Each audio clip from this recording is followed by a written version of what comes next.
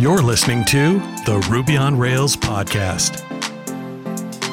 You're listening to episode 485, and I'm your co-host, Brittany Martin. And I'm your co-host, Nick Schwatter. How's it going, Brittany? I'm doing quite well, Nick. I just got finished with CrossFit, and I took a risk. So I'm going to tell you the workout that I had to do. I had 20 minutes to do 99 burpees, 99 calories on a rower, and 99 wall balls. And most of the people in the gym broke it up into small sets.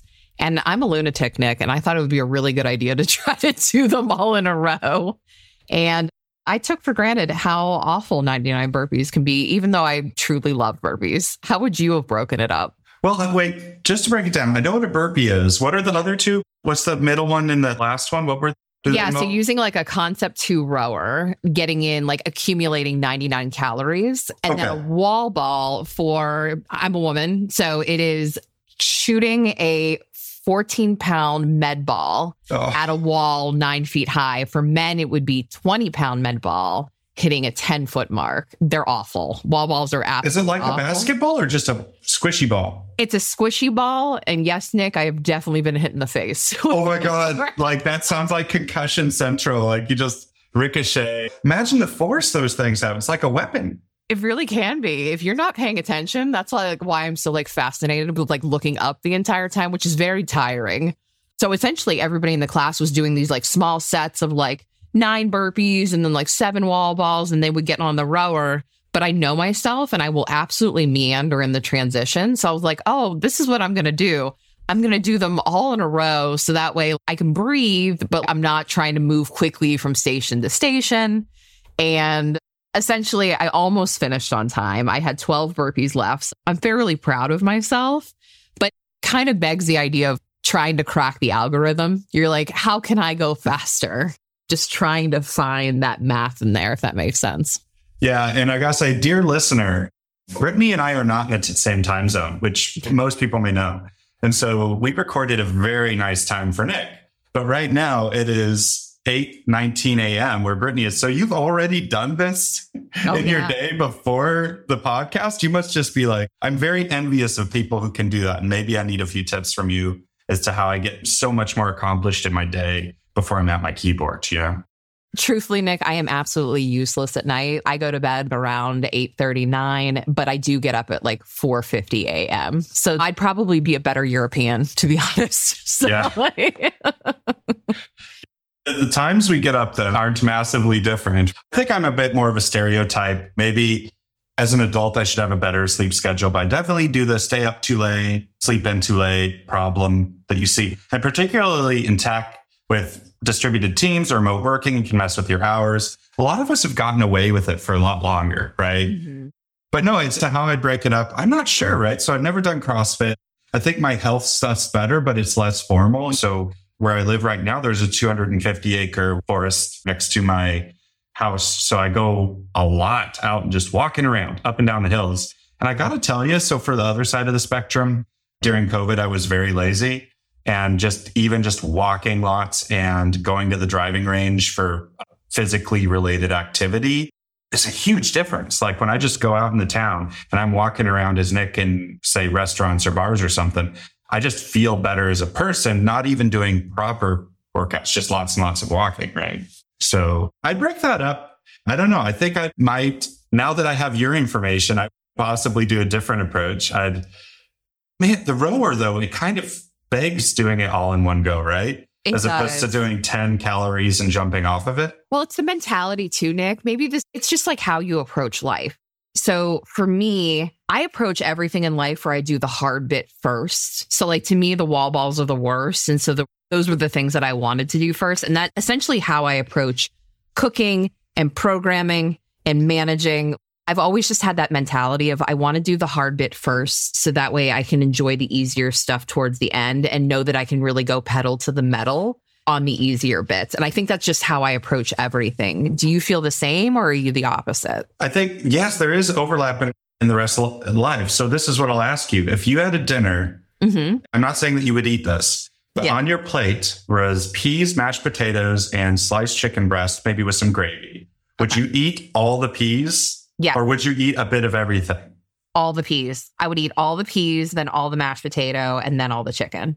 That's what 100%. So this might be a spectrum because I think I would be tempted to eat most of my greens just right away, like all the broccoli or all the peas, whatever, and just boom, it's down. And then maybe I'd mix the mash and chicken. So this is an interesting thing that I never noticed till my partner is very different. It's a bit of everything on the fork every time. And also, and it's very frustrating when someone sees someone else because she'll see me just eat all of it. It's like, what? Now it's gone. Now you can't have the symphony of flavors in every bite. And I'm like, no, things are different. I eat the different things, right? I used to be so bad growing up that I would peel my sandwiches apart and eat them in layers. And then all my siblings would. My mom had to pull me aside and was like, Britt, you have to stop doing that. Could you imagine like at a conference and like in the general dining area and that everyone sits down, you're like, hey, and you're meeting everybody. You just sit there and start dissecting the sandwich. It's just like, here goes the bread. But I imagine you'd eat the bread with the sauce on it or whatever. Yeah. The mayo. Oh, yeah. Yeah, Absolutely. Well, speaking of conferences, you are headed to Rails World as our representative for the Ruby on Rails podcast, which is amazing. I'm super excited that Buzzsprout picked us. So, Nick, we've got a ticket to give away, don't we? Which is pretty exciting. This is like a hot commodity. Yeah. Just for the record, if people are listening, I sometimes listen to old podcasts. So if you're deep in the future or if you weren't on the radar with Rails World, which is fine. So 2 things. One, it had the normal breakdown of tickets, which is early bird in general. And a lot of times early bird will be like 3-4 weeks or a month. And then general will be like 3-4 weeks a month. And eventually they'll sell out. This was early bird until the early bird's gone, then general, and both sets. So every single ticket went in 45 minutes. Wow. It's not the biggest conference, but it's not the smallest either. I think it's 600, which there's plenty of conferences. I'm not comparing, but there's plenty of big conferences that would be less than 600 sometimes. I'm trying to say for the listeners, there are people who were on that day saying, couldn't get a ticket. I couldn't get a ticket. And you're still hearing it. They're hard tickets. I can't remember the last time a ticket was really hard to get. In my Ruby archaeology, I've seen it before, like Ruby Kaigi 2003 sold out in an hour. But yeah, so we've got one. We've got to give it away. We've been very, very fortunate that we applied and we were selected as a podcast that can record on site. So there will be Rails World shows. I will be there if the travel fate is good to me and all that. I always get nervous when I travel. And if the recording fate and the equipment fate and all that, but we are intending on recording some shows there. So I'm looking forward to sharing that with everybody. But yeah, we've been talking about how to proceed with this ticket. Yeah. So this episode comes out on Wednesday, August 30th. And so we know that Rails World is coming. It's early October. So we want to do something unique. We're going to start out probably on Twitter and Mastodon with our idea that we're about to talk about, but we want to make sure that we communicated it on this episode so that we had a couple days for our listeners to be able to apply for that ticket as well. But because Nick is going to the conference and representing this podcast, we wanted to make sure that it would benefit the project that Nick has been on the show talking about. And so, Nick, what are you thinking?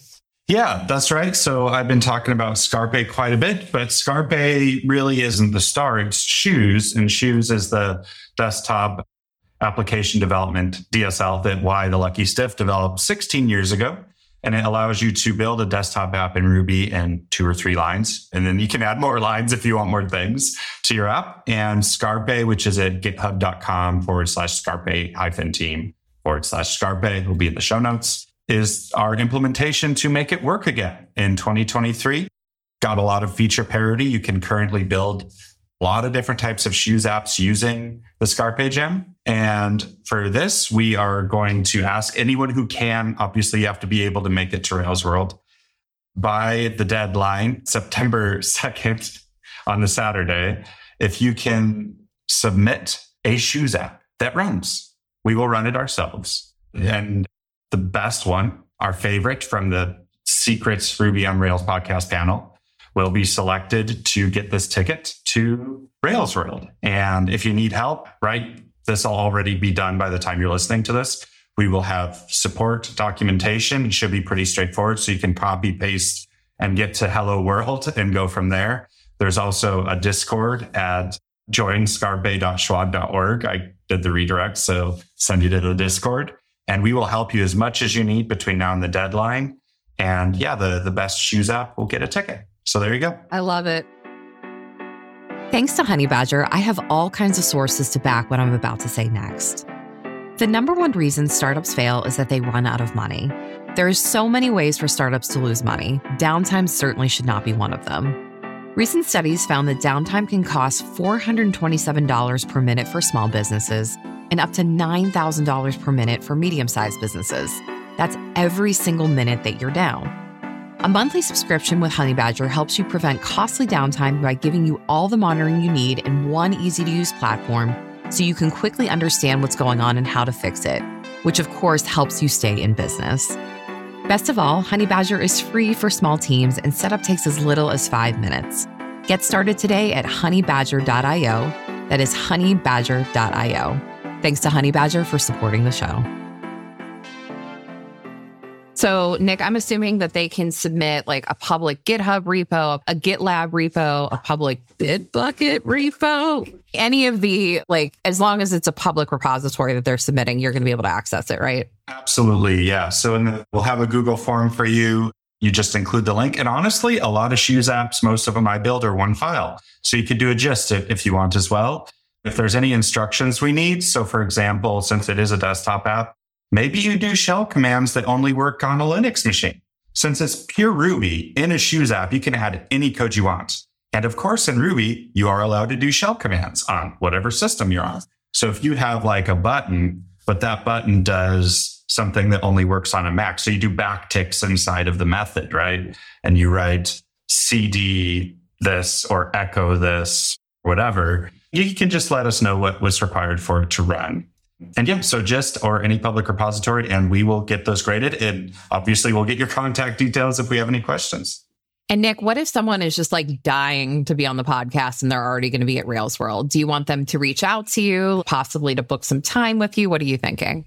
So I think potentially we might have slots filling up earlier and before this. But listen, I'd love to meet people. If there is a slot that can be done as well, I know it's limited slots. That would be great. So if you'd like to be on, reach out anyway. And if you'd like to say hi, reach out anyway. I will not be jet lagged for once. It's a 90-minute flight from my town in Belfast to Amsterdam. It's the shortest probably conference journey I will ever do in my life. So I will be really excited and eager to do the hallway track and meet with people and talk to you. And yeah, we're trying to hopefully get a few episodes in as well. So absolutely. Love that. Well, I think we're starting to see stuff like coming out of just Rails core, kind of like leading up to 7.1. I don't know if you have inside insights, Nick, but it sounds like 7.1 might get launched at Rails World. I don't know if you know that for certain, but it seems like we're starting to get closer and closer to 7.1. I formally have absolutely no knowledge I can share publicly about that. I love that. There was a Rails version released about 10 hours ago, though. Oh, well, there you go. So get on it, people. If you haven't done it already, it's like 7.0.2 or 7.0.7.2 or something. It's one of those patchy ones, but yeah. Okay.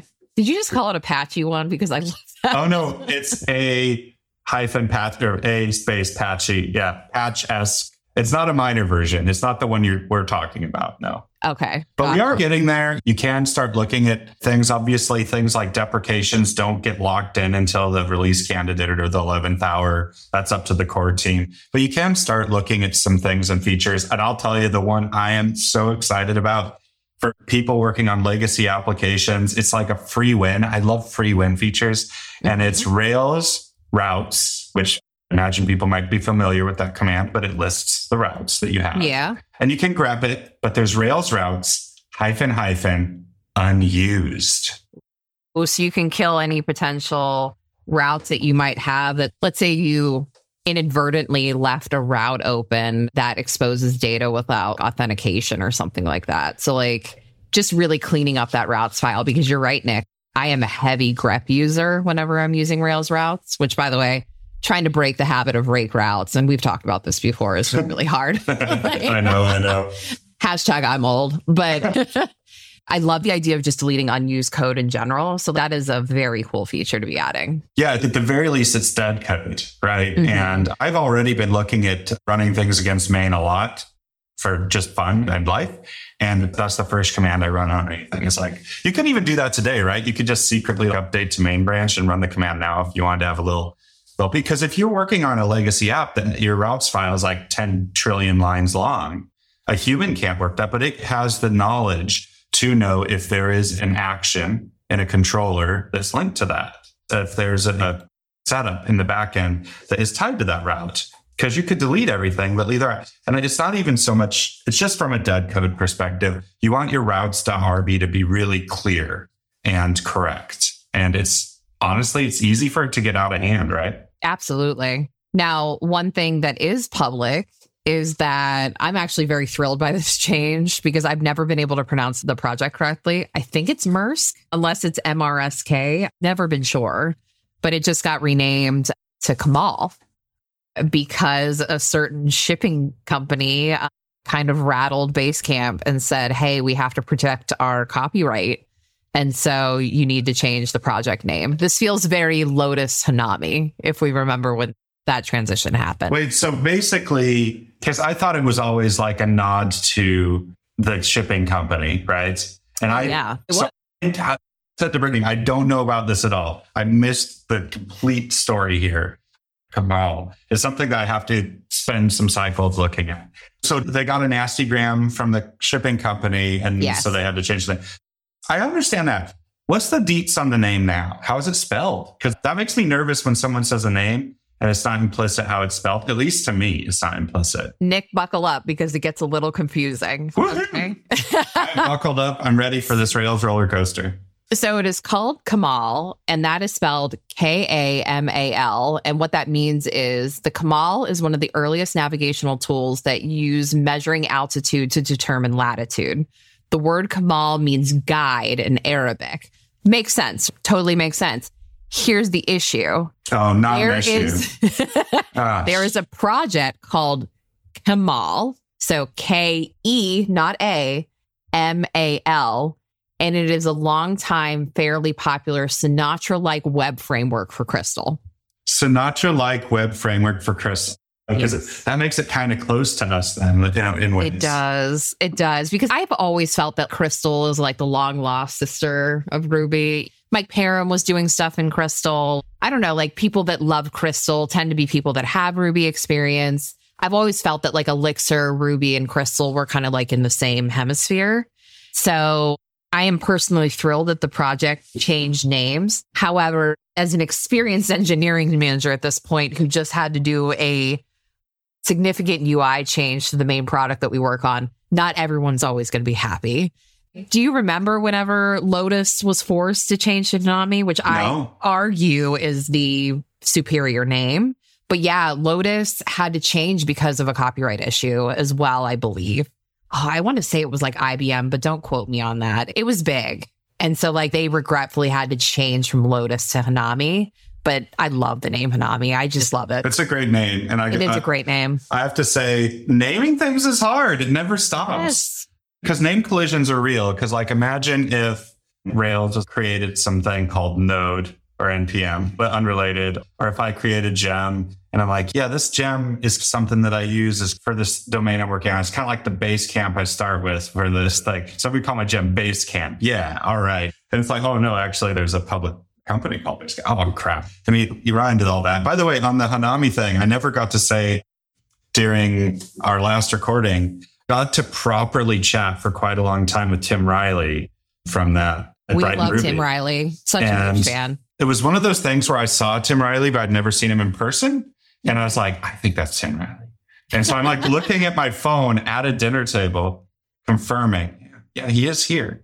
Yeah, that is him. Okay. And it's just like, Tim, and then we actually, but it's so cool to just talk Hanami with, Tim is such already had high regards to Tim and just, I always plug Hanami whenever possible. And if the Bright Ruby thing goes up, I'm just doing a callback. Okay. But watch this talk. If you've never touched Hanami, it's such a great and gentle introduction for people who maybe have never used it. And it's really fun.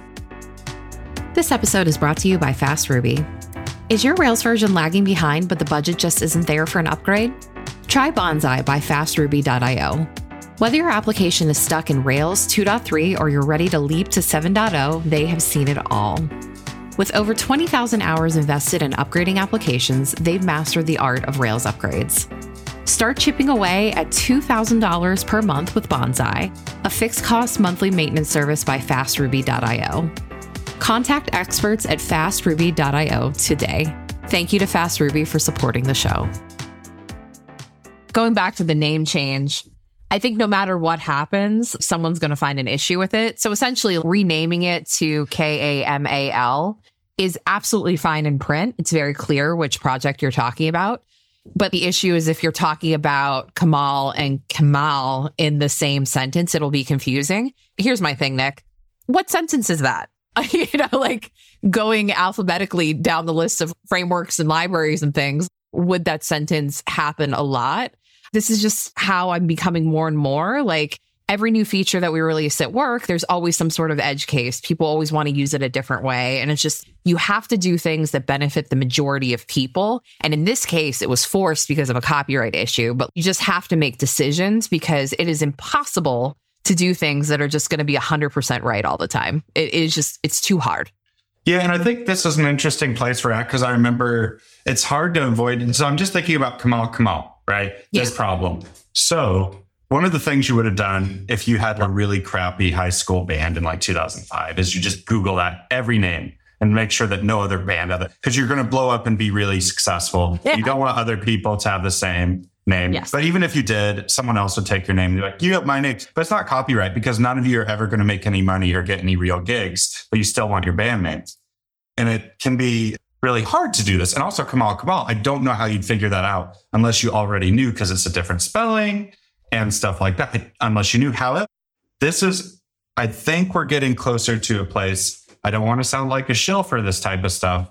That may have been the kind of question, maybe not now in the next 1 to 3 years, if it was asked to an LLM that may have caught that. Be like, hey, are there any names? You'd have to have something that was recently updated. Are there any open source, because it's trained on that stuff, things that have a name or maybe are close to this? You give it a real, like I'm talking to you, like your brain is hooked into all knowledge of the universe. Hey, Brittany, I'm making a Ruby gem and this is the domain it's in and here's the name. Is there anything that might be close in name, close in community? Because it's not Googleable.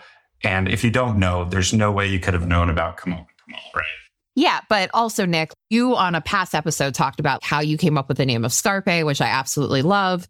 I mean, you've not trademarked it. Anyone else is more than happy to use it. It'll make it confusing. But yeah, like, what point is your project big enough that you have to be concerned about that kind of stuff is my question. Oh, it's great. Yeah. So we really, really tried to make Scarpe set it up so no one will ever make any money, never have success. And even when people compare us to some of the other very serious desktop projects, we're like, we're just a group of people in a room having fun. And that's kind of like our, if we had a one-liner, we're just a group of people in a room having fun. We're co-located, but you know what I mean.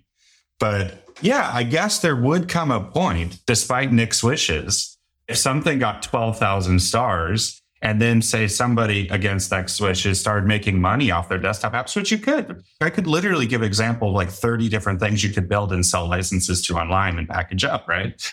Yeah. So there would be like a lawyer come in and say, this business is using this, but they need to know that this is protected and maybe whether it's the name or whatever.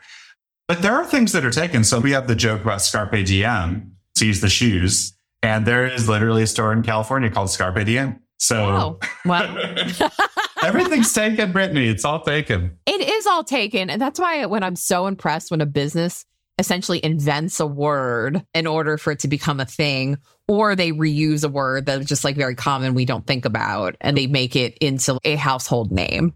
Like I'm just very, very impressed with that. Yeah, because if you think about it, the name Ruby on Rails it's inventive, and I love that it can be shortened to Rails, but the amount of people that come into the subreddit who post about trains, I mean, they're clearly confused. And it's all very funny to me. We can go round and round about naming things. I find these kinds of discussions really interesting. The one thing I will say about the pull requests, My only critique of it is that the pull request was open. The project was changed with a reasoning, like why they chose that name, but never explained in the actual pull request why they were changing the name until somebody had to ask, which I thought was a little weird. I think you should always address that unless there's a legality thing there. I have no idea. But I do believe that pull request should be a lot more descriptive as to why you're making the thing, especially since it's a big public project. Yeah, I think that's really good feedback. I've not looked at it, but I think that's a nice thing to be able to do if you're changing a name. But is it like two people who are the active contributors and they're like, oh, we know somebody, so we don't have to say anything. But I guess I could be better about this. I also don't know how well used this project is. I'm curious. I can't remember from the agenda for Rails World if this project specifically, now I can say Kamal. I'm actually thrilled that I don't have to use the old name anymore. But I don't know how well Kamal was used in general, because I feel like it came out 1 or 2 years ago. We've had a couple people on the show talk about it, but in general, I don't know how well it's used. Don't think Shopify uses it, right, Nick? I unsure at that element of things. Yeah, I wouldn't be facing that bit. But yeah, I don't know. I think it's kind of tricky to put these things together. And I just had a look there. Yeah, so it redirects to Basecamp Kamal at the moment. Mm-hmm. If you try and type in MRSK. So I don't know if that'll be put back into like, was there a Rails MRSK at one point or was it Base? Anyway. It's always been Basecamp. Oh, okay. Which is interesting, right? So like, is it part of the Rails ecosystem because it's Basecamp? I don't know. I'm not really sure on how that works. I'd say probably not, right? Because we have a lot of things that are Rails related, but if they're under our org, but obviously I'll leave that to the core team. I think usage really interests me. Like I could do a whole episode on this. I'll do it in 20 seconds. My thing with Hotwire is I think it is, having used it, amazing. Mm-hmm. But my concern is the people who it's amazing for want to hide in the back end a lot and just do all their coding in the back end. And the people who are great and excellent in front end already have their solutions and are unlikely to learn much else. So there's this world where I feel like Hotwire, I don't know what its usage is, but having used it, I'm like, oh my gosh, every backend person who sees the Hotwire way is like, that is so easy. It's like, you could do it in 10 lines if you want to configure lots of stuff. But if you write the Rails way, you can do a lot of stuff in 1 line. And it's like, oh, wait, so this just updates now when something on the backend changes and I didn't have to write any JavaScript? Yes. I didn't have to write a stimulus controller? Yes. But yeah, so there's wonderful, wonderful tooling coming out in 2023. And it'd be very interesting to know usage. Maybe Hotwire is, I don't know. I'm starting to see more of it, honestly. I'm starting to see people like put it in their LinkedIn, Hotwire, senior Hotwire or something like that. No, really? Yeah, I've seen it. Well, it's alongside Rails. But I was going to say, if someone's out there as a senior Hotwire engineer, tweet at me. Also, can I throw in, I know been going for a while, can I throw in a random unrelated non sequitur treat into the podcast? Absolutely. So listeners, I've been doing a deep dive on an issue that I've thought about for a long time. And it was about the early days of the Ruby on Rails podcast and kind of linking it together. We actually, on the Ruby on Rails podcast website, have a lot of episodes going back a long time. It's really good. But there are some that aren't there. And so I kind of wanted to figure out, where did this all start and where did we get to? And here's the information I have as of recording. The first episode was released on July 2005, which is crazy. I had just had 2009 or 2012 in my head for a long time. Who looks back at these things, right? Because all these pages are deleted and stuff like that. Episode 1 was DHH, unsurprisingly. But episode 3 for my work, which I thought was interesting, was Toby Lutke, who was on the core team at the time. He's actually talking about a different project, open source project, and some other things. But yeah, 18 years ago with Toby. Anyway, so the couple little tidbits that I wanted to throw out for the listeners. First, I confirmed that it was the same podcast. Obviously, maybe it was called Ruby on Rails podcast, and then this became it, but there wasn't a jump. But it seems that it was at podcast.rubyonrails.org up until about 2010, at which point somehow in that intervening year or so, it kind of seemed to have fewer episodes.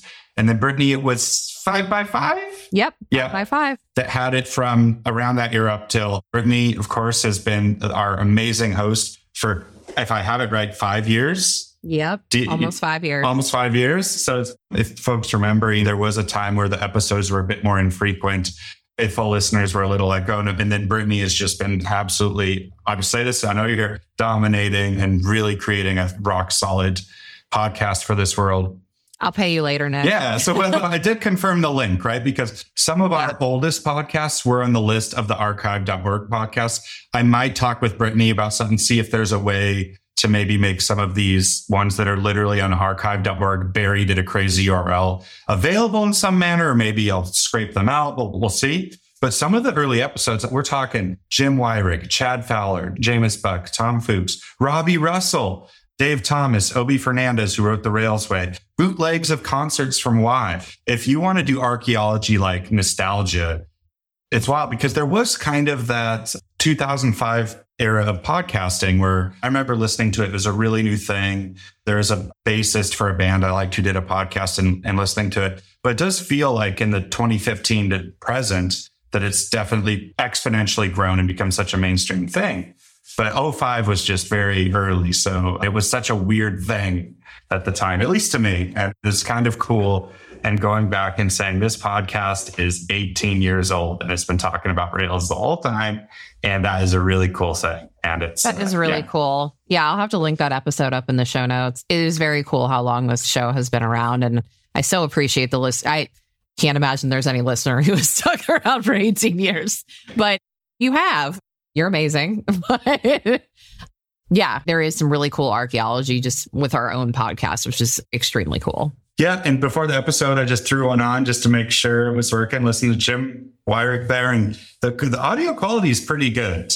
So, I mean, for our pro listeners, if you don't want it to be served to you, if you go archive.org, type in podcast.rubyonrails.org, you'll see all the old links and you'll be able to click through. But there could be a way. You know, they're imported into our feed, Nick. I think they're all available on the Ruby on Rails podcast. Oh, is it? Maybe it's in a different order. Okay.